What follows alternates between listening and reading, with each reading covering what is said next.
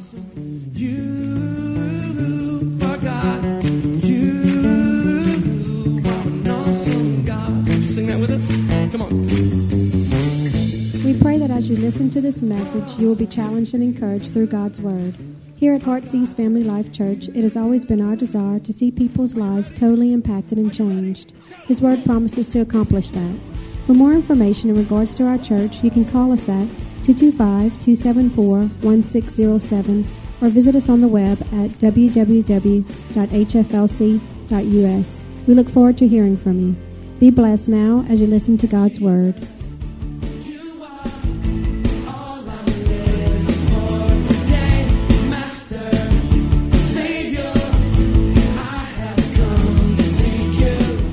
This morning I want to talk on a great subject, and the title of the message today is It's More Than Just a Prayer.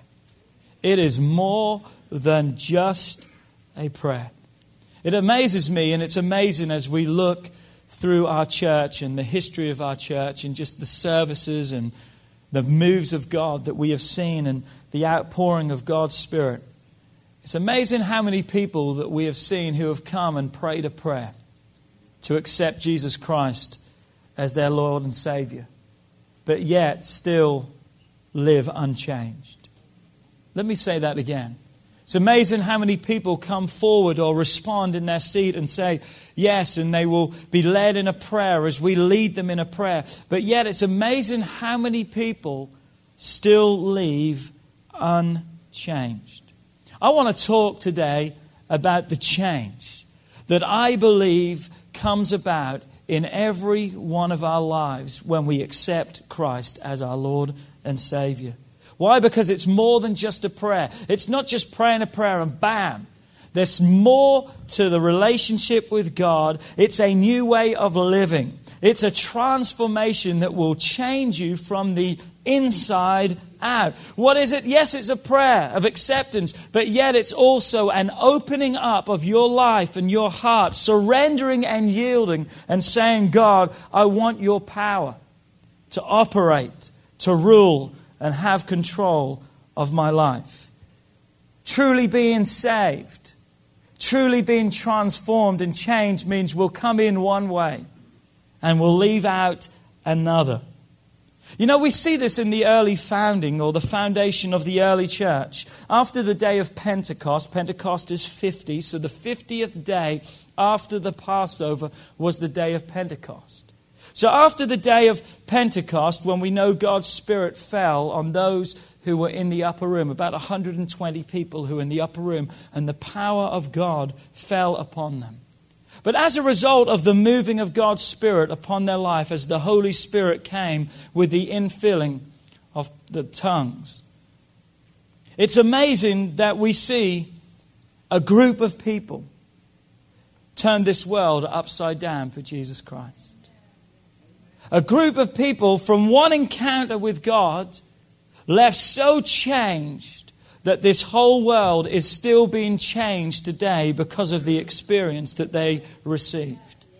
It amazes me because here's the deal. If we want to know how to do something, especially today, we can go on the internet and we can Google something, or we can search something, or we can find manuals, we can go to a library, we can call up people. There's so many wealths of knowledge that we can have today in order to be able to do something.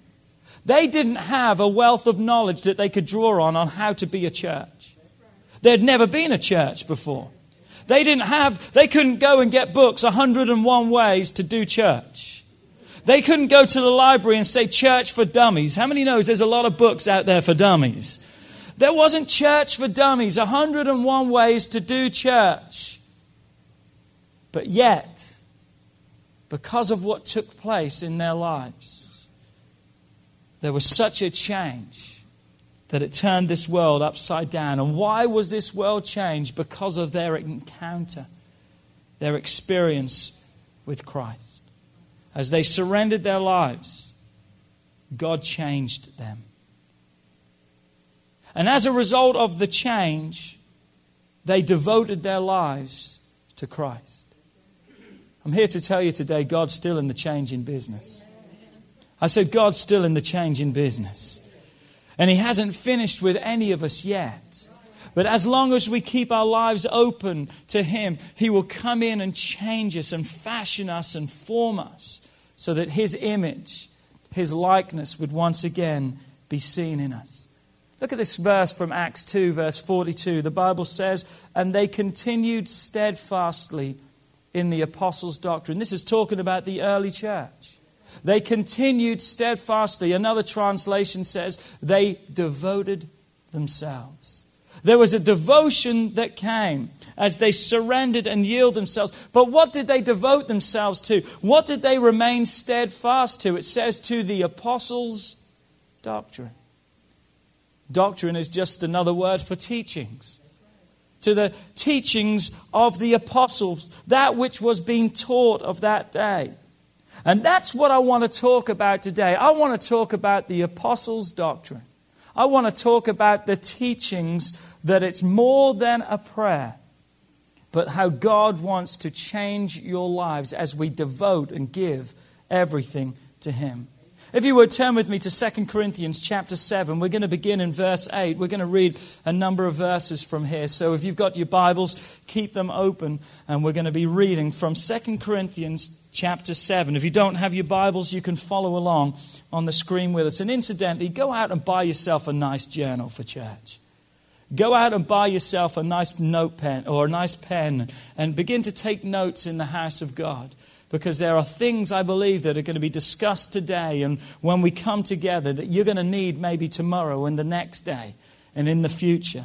So 2 Corinthians chapter 7, beginning in verse 8, Paul says these words. For even I made you sorry with my letter. I do not regret it, though I did regret it. For I perceive that the same epistle is just a writing or a letter. For I receive that the same epistle made you sorry, though only for a while.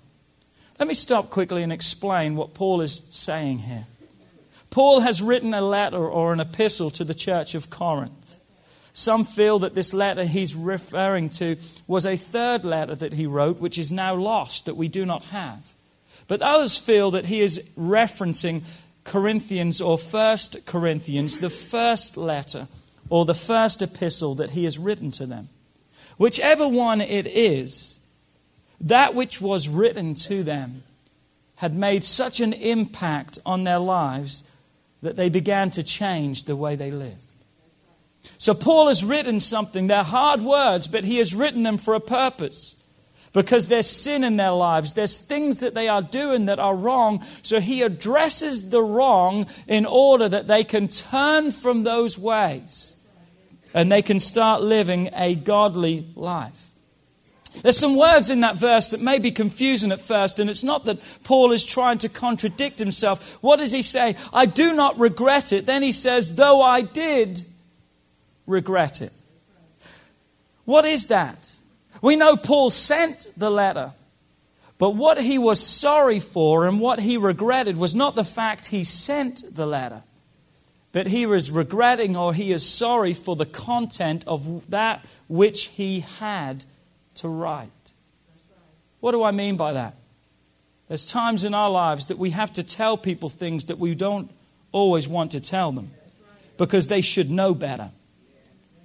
There's things in our lives that we have to address that we've already covered, and it should be a given and it should be something that's already known. But what? There's still things that must be said. Paul is saying this, I'm sorry that if I've hurt you, but here's the deal. You perhaps need to be hurt because the ways that you're going and the direction you're heading is completely wrong. So let's read on in verse 9. It says, now I rejoice, not that you were made sorry, but that your sorrow has led to repentance. For you were made sorry in a godly manner, that you might suffer loss from us in nothing. New Living Translation says, now I am glad that I sent it, Not because it hurt you. Come on, none of us are ever glad. You know, when we discipline our children, it's a tough thing for parents. We don't like to discipline our children in the realm of making them sad and upset and making them cry. But when we see the big picture and we understand if we don't correct that now, it's going to grow and it's going to cause greater problems in the future. So we need to address that right now. We don't like to hurt people, but sometimes it's important or it's needed that we perhaps get our feelings hurt a little bit. Or we get kind of set back on track. Now, I'm glad I sent it, not because it hurt you, but because the pain caused you to have remorse and change your ways. It was the kind of sorrow God wants His people to have, so you are not harmed by us in any way. Verse 10, for godly sorrow produces repentance. Would you note the next word? Note the next word that comes after the word repentance, would you? What is it? Leading to salvation, not to be regretted. God uses the sorrow or the repentance, the asking for forgiveness in our lives to help us to turn away from sin and seek His salvation. You see, repentance is a turning and a seeking. Repentance is a turning and a seeking after God. Say that with me, turning and seeking. Come on, say that one more time. Turning and seeking. New Living Translation says, we will never regret that kind of sorrow or repentance. Why? Because we believe and know that repentance leads to salvation, a change, a new person, a new being. Let me finish that verse, verse 10. But the sorrow of the world will produce death. What we've just read really in verse 10 specifically is two different types of repentance.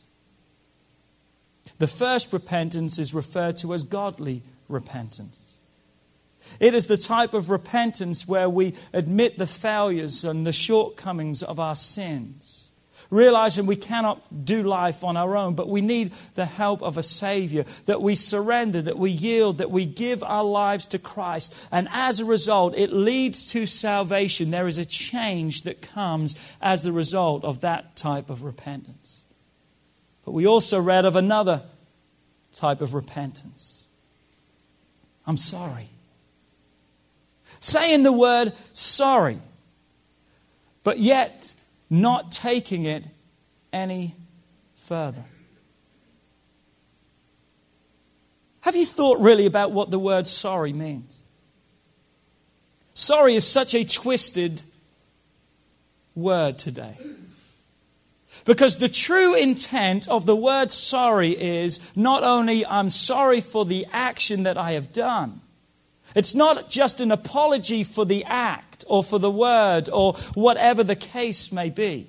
It's not just an apology, but yet true sorry is almost a statement of what? I'm not going to do that again. That's what true sorry is.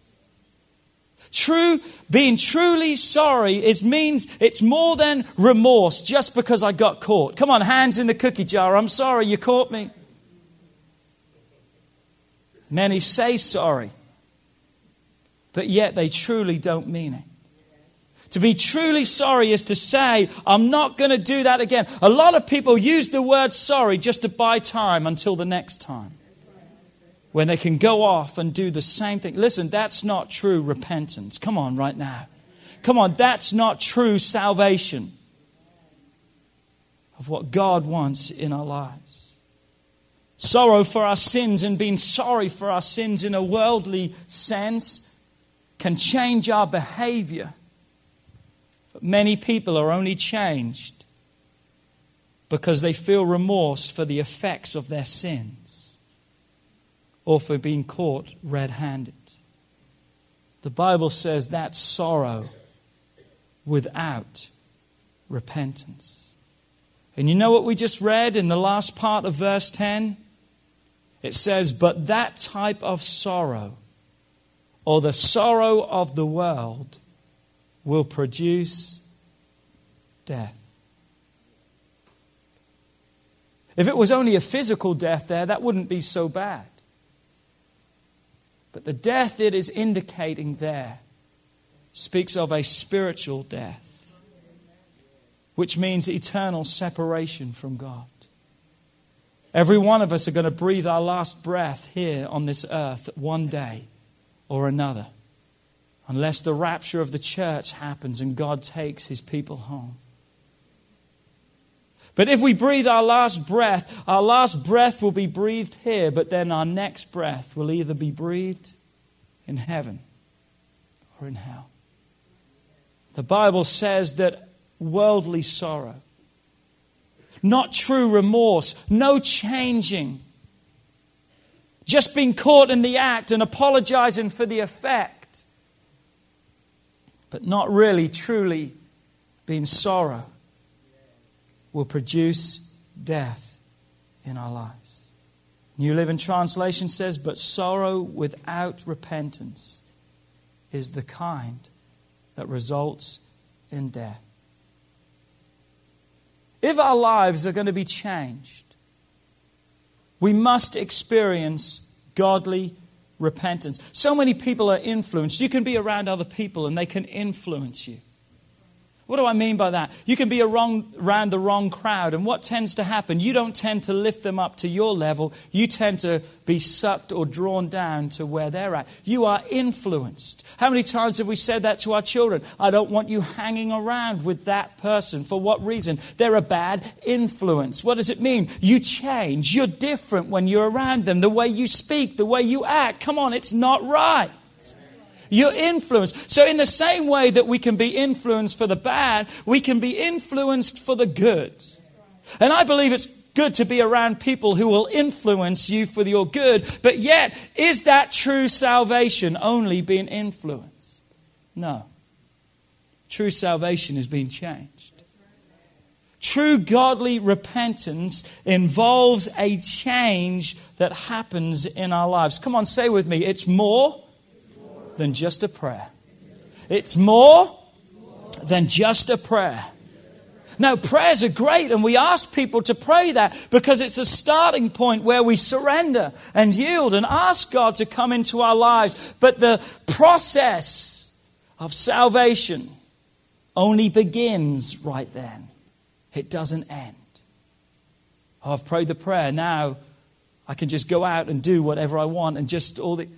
There's now something that God wants to begin to do inside of every one of our lives.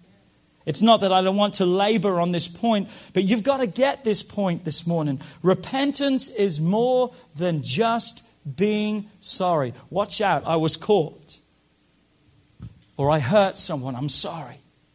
I'm sorry. I'm sorry.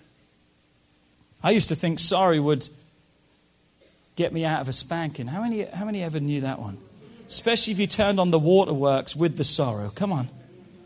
My mum and dad used to tell me, boy, that crying ain't going to help you. Come on, how many have ever heard those words? Cry all you want. Here's the one my mum used to give me, but let me truly give you something to cry about. Come on, anyone heard that one? Come on, I thought my mum only wrote that, but every mum must know that one. Come over here, boy, and I'll give you something to cry about. My mum said, if you want to cry, you're just going to make it worse for yourself. How many heard that one too? How many ever tried the book in the pants? Come on now. Anyone ever tried that one? The thing I used to do was I used to hide my mum's wooden spoons. My mum used to use wooden spoons. And she would just go over to that drawer and she would just shake that drawer. It was in the cutlery drawer and you heard that. Now, the only thing that worked for me was we had this big kind of breakfast bar area, an island in the middle of our kitchen.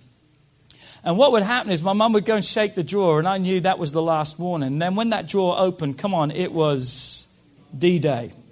It was on. Now, the only good thing I had going for me, I was faster than my mum. So me and her would be running around this island and around this bar, and she'd be chasing. She'd be one end and I'd be going. But I soon learned this. It was a whole lot better for me just to stop and take it before I really made her mad. How many knows what I'm talking about? And then if she couldn't catch me, or if I didn't give in, then we had those words, just wait till your father gets home. You're like, no. So I used to hide the wooden spoons. But I found out that didn't work either. She had secret stashes. She would find them. But you know what? I'm sorry. And we would think it would make it so much better. But you know what? True sorry or repentance is a change of direction. It's a change of direction. If I'm trying to get somewhere which is west, I'm never going to get there if I'm going east. I'm going in the opposite direction. True repentance is literally to turn your life completely around from those things that you used to do and to start heading in the opposite direction, living your life on a new course. A complete turnaround that leads to a life of service, a life that is now given to God. That's what we just read in the book of Acts. That's the apostles' doctrine. That's what they committed their lives to. What was it? It was the doctrine of repentance. I want to talk about the true doctrine of repentance today. And again, a doctrine is a teaching or a taught truth or a belief. And I'm telling you today, repentance is a truth that every one of us needs to live by. And every one of us needs to follow. So what takes place in the life of someone who truly repents? What turns them from their sins? What happens when we truly ask God and we have godly repentance? Not just because emotionalism, not because everyone else is doing it, or not just because that's what my mum wants or my dad wants. What truly happens in our lives when we take our lives more than a prayer and we truly are sorry and truly are repentant before God? I believe there are 7 things that we're going to see, and we find each one of these 7 things in the next verse of 2 Corinthians 7, and that's verse 11. And it says these words, "For I observe this very thing, that you have sorrowed in a godly manner." What he's saying to them is, some of you kind of did it wrong and you were just sorry because you caught. You changed for a while, but there's others of you that have truly repented, truly asked for forgiveness. There's those of you who are truly sincere in that which you desire to live by. And what Paul is saying is, those of you who are truly sincere, here's what takes place. Or here's what true repentance will produce in every one of your lives. 7 things. Number 1, what does it go on to say? What diligence it has produced in you. Number 2, what clearing of yourselves. Number 3, what indignation. Number 4, what fear. Number 5, what vehement desire. I like that word, vehement. That's going to go in my dictionary just like circumspectly. I like that. Circumspectly and vehement. They're good words, huh? What vehement desire. Number 6, what zeal. And number 7, what vindication. And he goes on to round that verse off with these words, "In all things you prove yourself to be clear in this matter." In other words, he's saying, here's the checklist. Have you cleared your life? Are you living in true repentance, allowing these things to be evident in your life? Now, some people will say, well, hey, I can do this, and I can do this. Listen, we've got to watch that we aren't just going through 1, 2, 3, 4, 5, because we cannot earn our own salvation. It's not nothing we can do. Well, Pastor Philip, you're saying we need to do these things. Yes, I am. But I'm saying you do these as a result of surrendering, yielding your life to Christ. You cannot save yourself. If you could save yourself, God would not have had to send his Son to come and die for every one of us. We can't save ourselves. In fact, Sam read from Isaiah today. He said the fact that our righteousness is as filthy rags. That means the best that we can have in our lives is just as nothing, as filth, detestable, unacceptable before God. So we know that true salvation is through repentance as we ask God into our lives, and there's no other way. But as a result of that salvation, there are things that I believe are required of each one of us. Hasten, it's more than just a prayer. To truly repent and give my life to Christ is to choose to live life by a new way. To choose life, to live life by God's way. To allow the Holy Spirit to work inside of me. To realize that now I'm a new person. That is really awesome now. That I can be completely this way, give my life to Christ, and now I'm a new person. You see, salvation is illogical. You can't figure it out with your mind. Because we try and say, well, hold on a second, you did this and you did that. How can you be forgiven? How can you be a new person? In the eyes of God, you are. It's illogical. You can't figure it out. In fact, most of the things of God that we would see, you cannot accept logically. You've got to accept them by faith, by hope, by belief, by trust in God. And I choose to like that one because if I'm trying to figure out why I should be saved, I'm never going to be saved. Do I hear an amen in the house? I mean, I'm the worst of the worst. I don't care I'm a pastor. Come on. I still have struggles and hardships, and I wasn't a good boy even though I was brought up in a Christian home. Do I hear an amen? Logically, it doesn't make sense. Why would God use me? Why would God forgive me? Why would God touch me? But yet he has.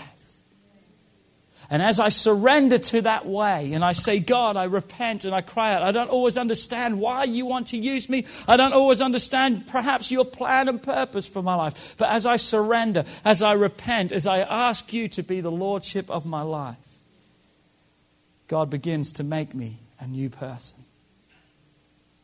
Salvation, in regards to the fact of really being saved, we know that Jesus did that upon the cross. But I also believe that it's time that each one of us knows what it is to live saved and live according to God's word. That's why I preach so often how important church is. Church doesn't save you. You maybe met Christ in church, thank God for that. But church is not that which saves you. But church is that which gives you and I the tools and the guidance and the support to help us stay saved. So I want to have a look at this list of 7 things today that I believe needs to take place. And true repentance produces or needs to produce in every one of our lives. Because it's more than just a prayer. What accompanies true repentance? A surrendered heart. Point number 1. What diligence it produced in you. Say with me the word faithfulness. Can you say that? Faithfulness. As a result of true repentance, faithfulness becomes a part of our lives. I love how the King James puts it. The King James Version says this: what carefulness it has wrought in you. Let me say that again. What carefulness it has wrought in you. What it's really referring to, the diligence, the faithfulness, the carefulness in our lives is when we truly repent and cry out for God, there's now such a desire inside of us to immediately begin to correct the wrong that we have lived by and done in our lives. We taught on faithfulness on Wednesday night, and I read this scripture out as I quoted a verse, and it said this from 2 Corinthians chapter 11 and verse 2. It says this, and Paul's writing again. He says, for I am jealous for you with godly jealousy. For I have betrothed you to one husband, that I may present you as a chaste virgin to Christ. In this passage, Paul is addressing his concern in regard to the faithfulness of the people of that day, or really to their lack of faithfulness. He said that someone may come and preach another Jesus and another gospel, and he said, I'm worried that you're going to be swayed and you're just going to run off and you're going to believe every lie and everything that you hear. So what does he use? He uses the analogy of marriage, a marriage covenant, showing us that how our love should be for Christ alone. Just as a husbands and wives love, they should faithfully save and give their love only for each other. Paul is saying our commitment to Christ must be the same, wholeheartedly, completely given to him, totally faithful. As we repent and ask God for forgiveness, there should be a diligence that's produced inside of us that we immediately want to make right those things that are wrong. That we desire to live faithfully only for him, having eyes only for him, eyes that are fixed on him. What do we see next? Point number 2. What clearing of yourselves? New Living Translation says, such concern to clear yourselves. Literally, what that is meaning is this, that we now apologize, ask forgiveness, confess our faults, and say, God, I'm sorry. Because true repentance, after all, must have forgiveness that comes with it. Can you remember when you got saved and you gave your life to Christ, that how you felt so bad for the things that you had done against God? That you felt so guilty for the way that you had acted and the way that you had lived, the way that you had misused the incredible gift of life, that your life was just a God, I'm so sorry. Some of you perhaps tears had rolling down your face saying, God, I'm so sorry. Would you forgive me? That you realized the actions of your life were displeasing and hurtful to God. What does that show us? It shows us the personalization of salvation, that we feel remorse because of how we have hurt God. So it shows the fact of how salvation is a personal relationship with God. You see, it's not what the world that's doing that hurts God. It's not what this nation's doing that hurts God. But you've got to understand it's what I'm doing. It's what you are doing. It's those things that hurts God. In the book of Acts in chapter 7, and you don't have to turn there, but we read of Stephen. And Stephen stands before the religious leaders after being accused, wrongfully I may add, of blaspheming against God. And they begin to stone him because of his words. And they're angry and they're upset with him. And you can read this in chapter 7, verse 55 and 56. But the Bible says this, that the heavens were opened. And Stephen saw Jesus standing at the right hand of God. Now, the Bible doesn't directly say it, but I believe the Bible says it. That Jesus looked at Stephen when he is there and he has been stoned and he's looking up into heaven. I believe that Stephen made eye contact with Jesus. And all of a sudden, a smile broke out on the face of God. As God looked down, not because of the pain and the anguish he was in, but God looked down to see a life that was pleasing to him. I wonder today if we're a smile on the face of God or we're a tear in his eye. Is your life a smile on the face of God? Because why? As we give our lives to God, there should be a clearing of ourselves that we apologize. And as a result of that apology, there's a change in the way we live. The Bible says that Enoch pleased God. What an incredible testimony to be pleasing to God, to allow the actions of our lives to be pleasing to God. As a result of godly repentance, there should be a life of pleasing. And it's not something that should be forced upon me. It's something now I do because of the love and the forgiveness that's been given to me. What's the third thing that we see? what indignation. That word indignation literally means to have a hatred to sin or the sins that we used to live by. If you come into church and you say yes to Jesus Christ and you leave and you just go back to the same way, listen, you haven't truly repented and surrendered your life to God. There should now be such a hatred, such an indignation inside of you that you no longer desire that sinful behavior. Come on, we may still struggle a little bit with the addictions and the desire for smoking or all these, whatever that may be. We may desire those wrong things and we may have to battle through that. But there should be something inside of us that turns around and says, I don't want that no more. There should be an indignation, the Bible says, that comes as a result of godly repentance. I believe there's a change of appetite that God can give you. 2 Corinthians 5 verse 17 says, therefore, if anyone is in Christ, he's a new creation. Notice what it says. Old things have passed away.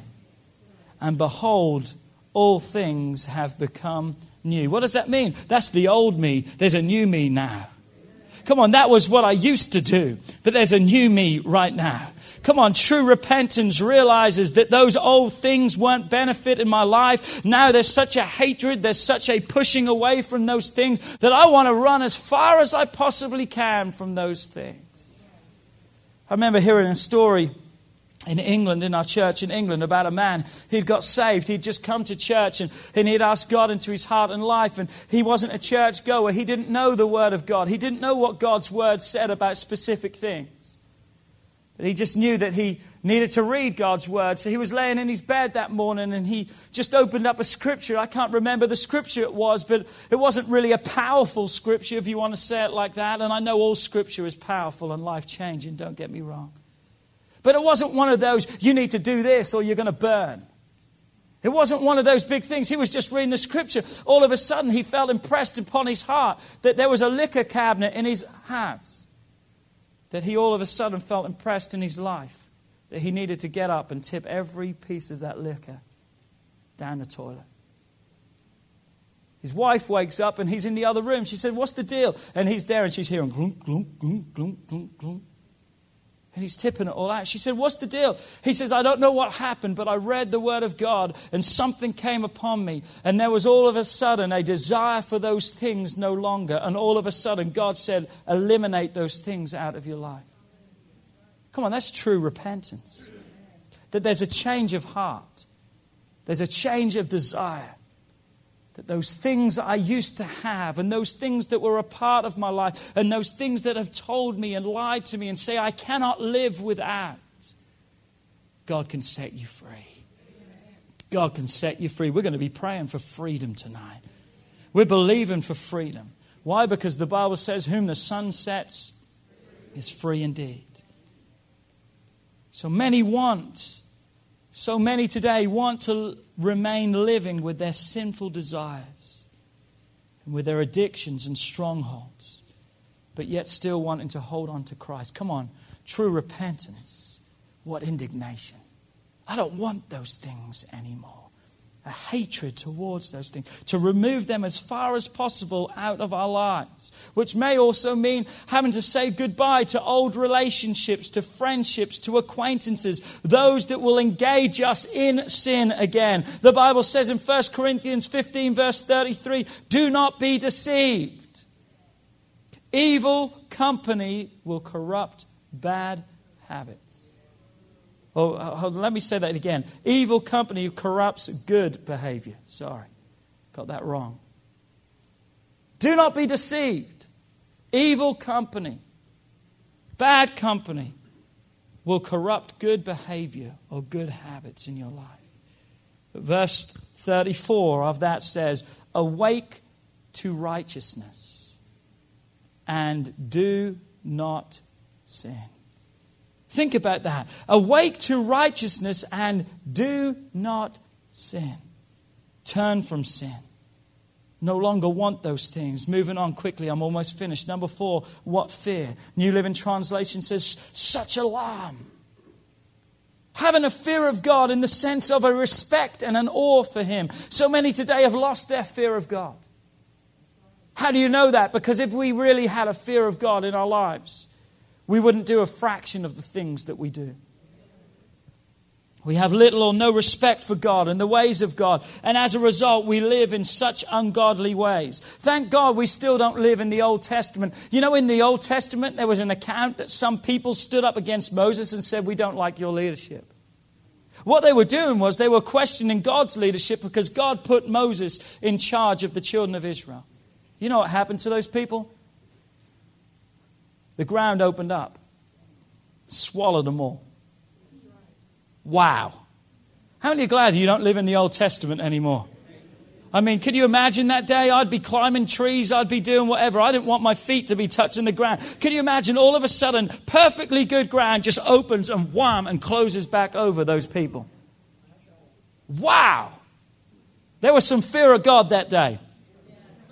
You know, people talk about snake handling churches and all these kind of things. You know what? They say, this is their thinking, and I mean, it's crazy. We're not going to be a snake handling church, so don't worry.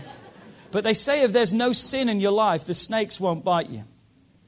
Maybe that would be a great altar call one day, just to bring some snakes in here, man. We'd have the biggest altar call ever. Everyone would be repentant for things they didn't even know they had done. Come on. God, forgive me, because I know I'm going to do something tomorrow and the next day. Help me, God. But you see, the fear that they had that day, you've got to understand this, has never been the fear that God wants mankind to have. God doesn't want man to have a fear that repels them from him, that they're so afraid of. Listen, if you're afraid of someone, you don't want to be near them. If you've got a fear of clowns, when a clown walks in the room, you're running the other way. If you've got a fear of like Mickey Mouse, my kids used to be freaked out. Hannah was freaked out with, I think it was Hannah or Brittany, I always get confused. One of them was freaked out with Chuck E. Cheese, but every year they wanted their birthday at Chuck E. Cheese. Don't understand it. Every time Chuck E. Cheese came out to the happy birthday, they were gone. They were under the table. They were nowhere to be seen. But every year they wanted their birthday there. I think it's Brittany, and I think she's still scared of him. There you go. But the fear that God wants us to have is not that type of fear. But it's having such a respect, such an awe of that person, that I don't want to do anything that would, number one, give them a bad name. Or number two, would cause them any harm or hurt them in any way. God longs to have such a relationship with us that we'll love him in such a way that we don't want to do anything that disappoints him and hurts him. That's godly fear. That's a product of repentance. True repentance, more than just a prayer. Number 5, what vehement desire.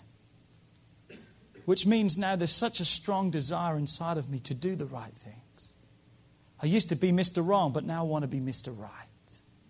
I want to do the right things. Doesn't mean I'm going to be perfect and do them every time. No, but there's now a desire inside. Do you understand that? A change of desire that now I want to do the right things. I want to make the right decisions. I want to make the right choices in my life. I want to surrender myself and surround myself with wise counsel. I want to read his word. For what reason? It's the manual or the instruction book of how to do life. I want to know what's pleasing to him. I want to know what's right. I want to know what's wrong. That's true repentance. Now I want to make sure that everything I do, there's a vehement desire, not just a little desire, a vehement desire, an almost overwhelming desire for me now to want to do what's right. Number 6, what zeal? The word zeal in the Word of God speaks of such total, sold-out commitment. That they were zealous for God. That they had a zeal for God. What total commitment? You see, true repentance brings commitment.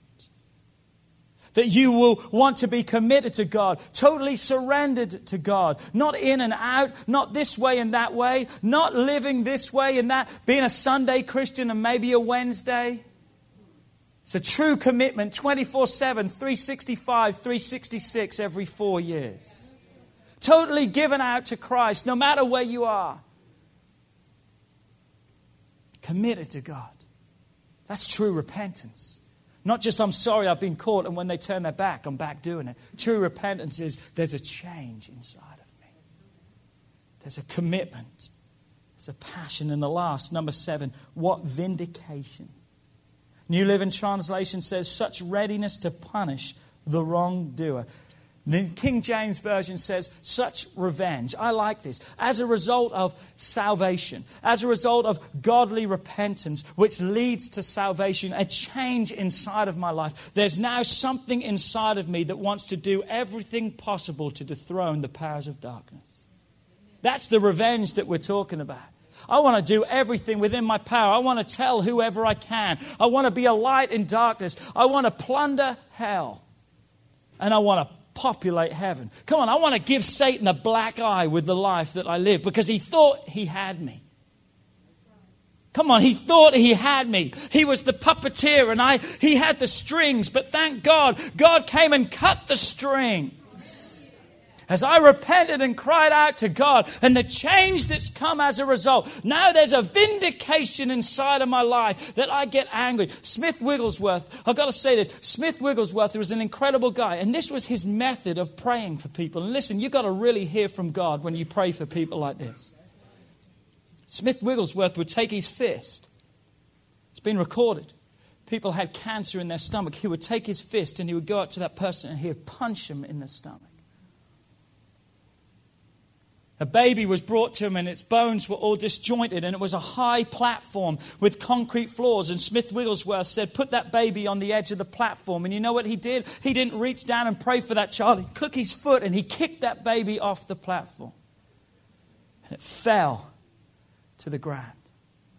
There was a recording that Smith Wigglesworth went on a hospital visitation and he was going from bed to bed and he walked into this room and there was a man who had the cancer and Smith Wigglesworth began to pray for him and he punched the man in the stomach and prayed for him and went to the next bed. There was a commotion. All of a sudden the man's dead. You killed the man. He kept praying for the next person. By the time he had finished that prayer, the man he had punched in the stomach was standing beside him, alive, completely healed and set free. Someone said to him, why do you do that? He said, because I've got such a hatred for Satan.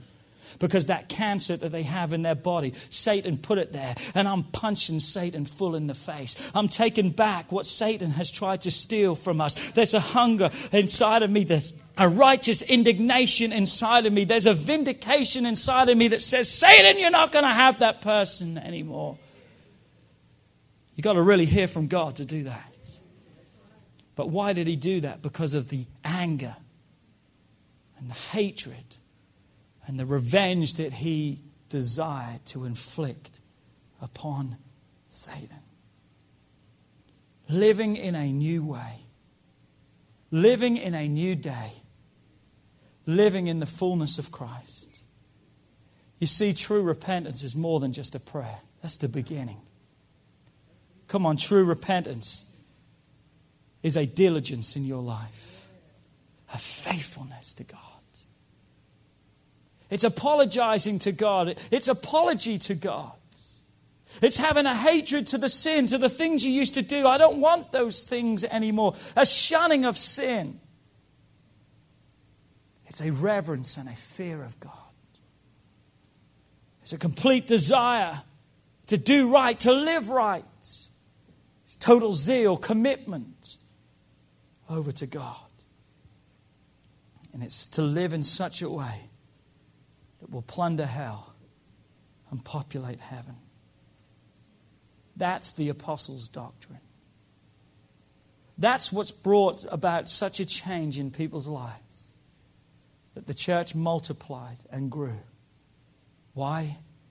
Because of the change that took place. I'm going to say this statement as I close this morning.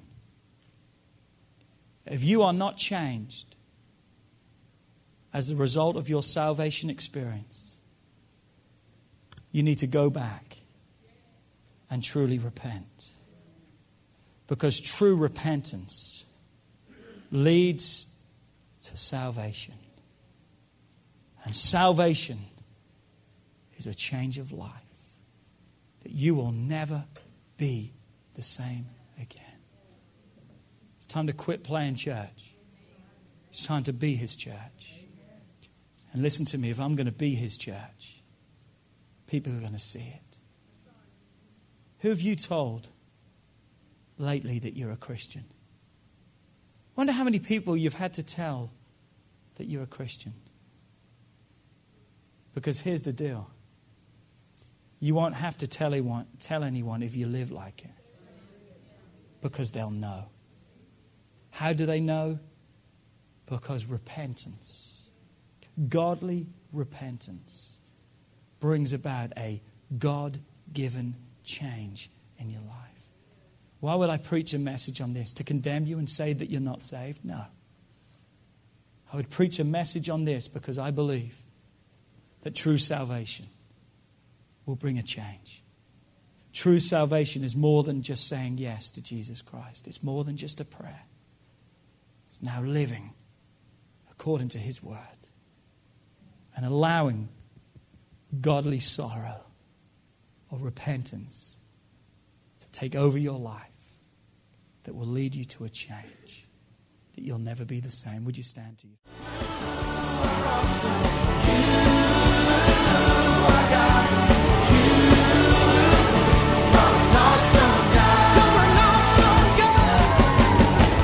We would like to thank you for listening to this message today. We pray that your life has been challenged by what you've heard, but we also know it will be changed as you put God's Word into effect. At Heartsease Family Life Church, our doors are always open to help. If you need any more information or just a friend to listen, we are here. Call us at 225-274-1607 or email us at pastorp@hflc.us. Remember, put God first in your life and everything you do will prosper. We look forward to seeing you soon. God bless.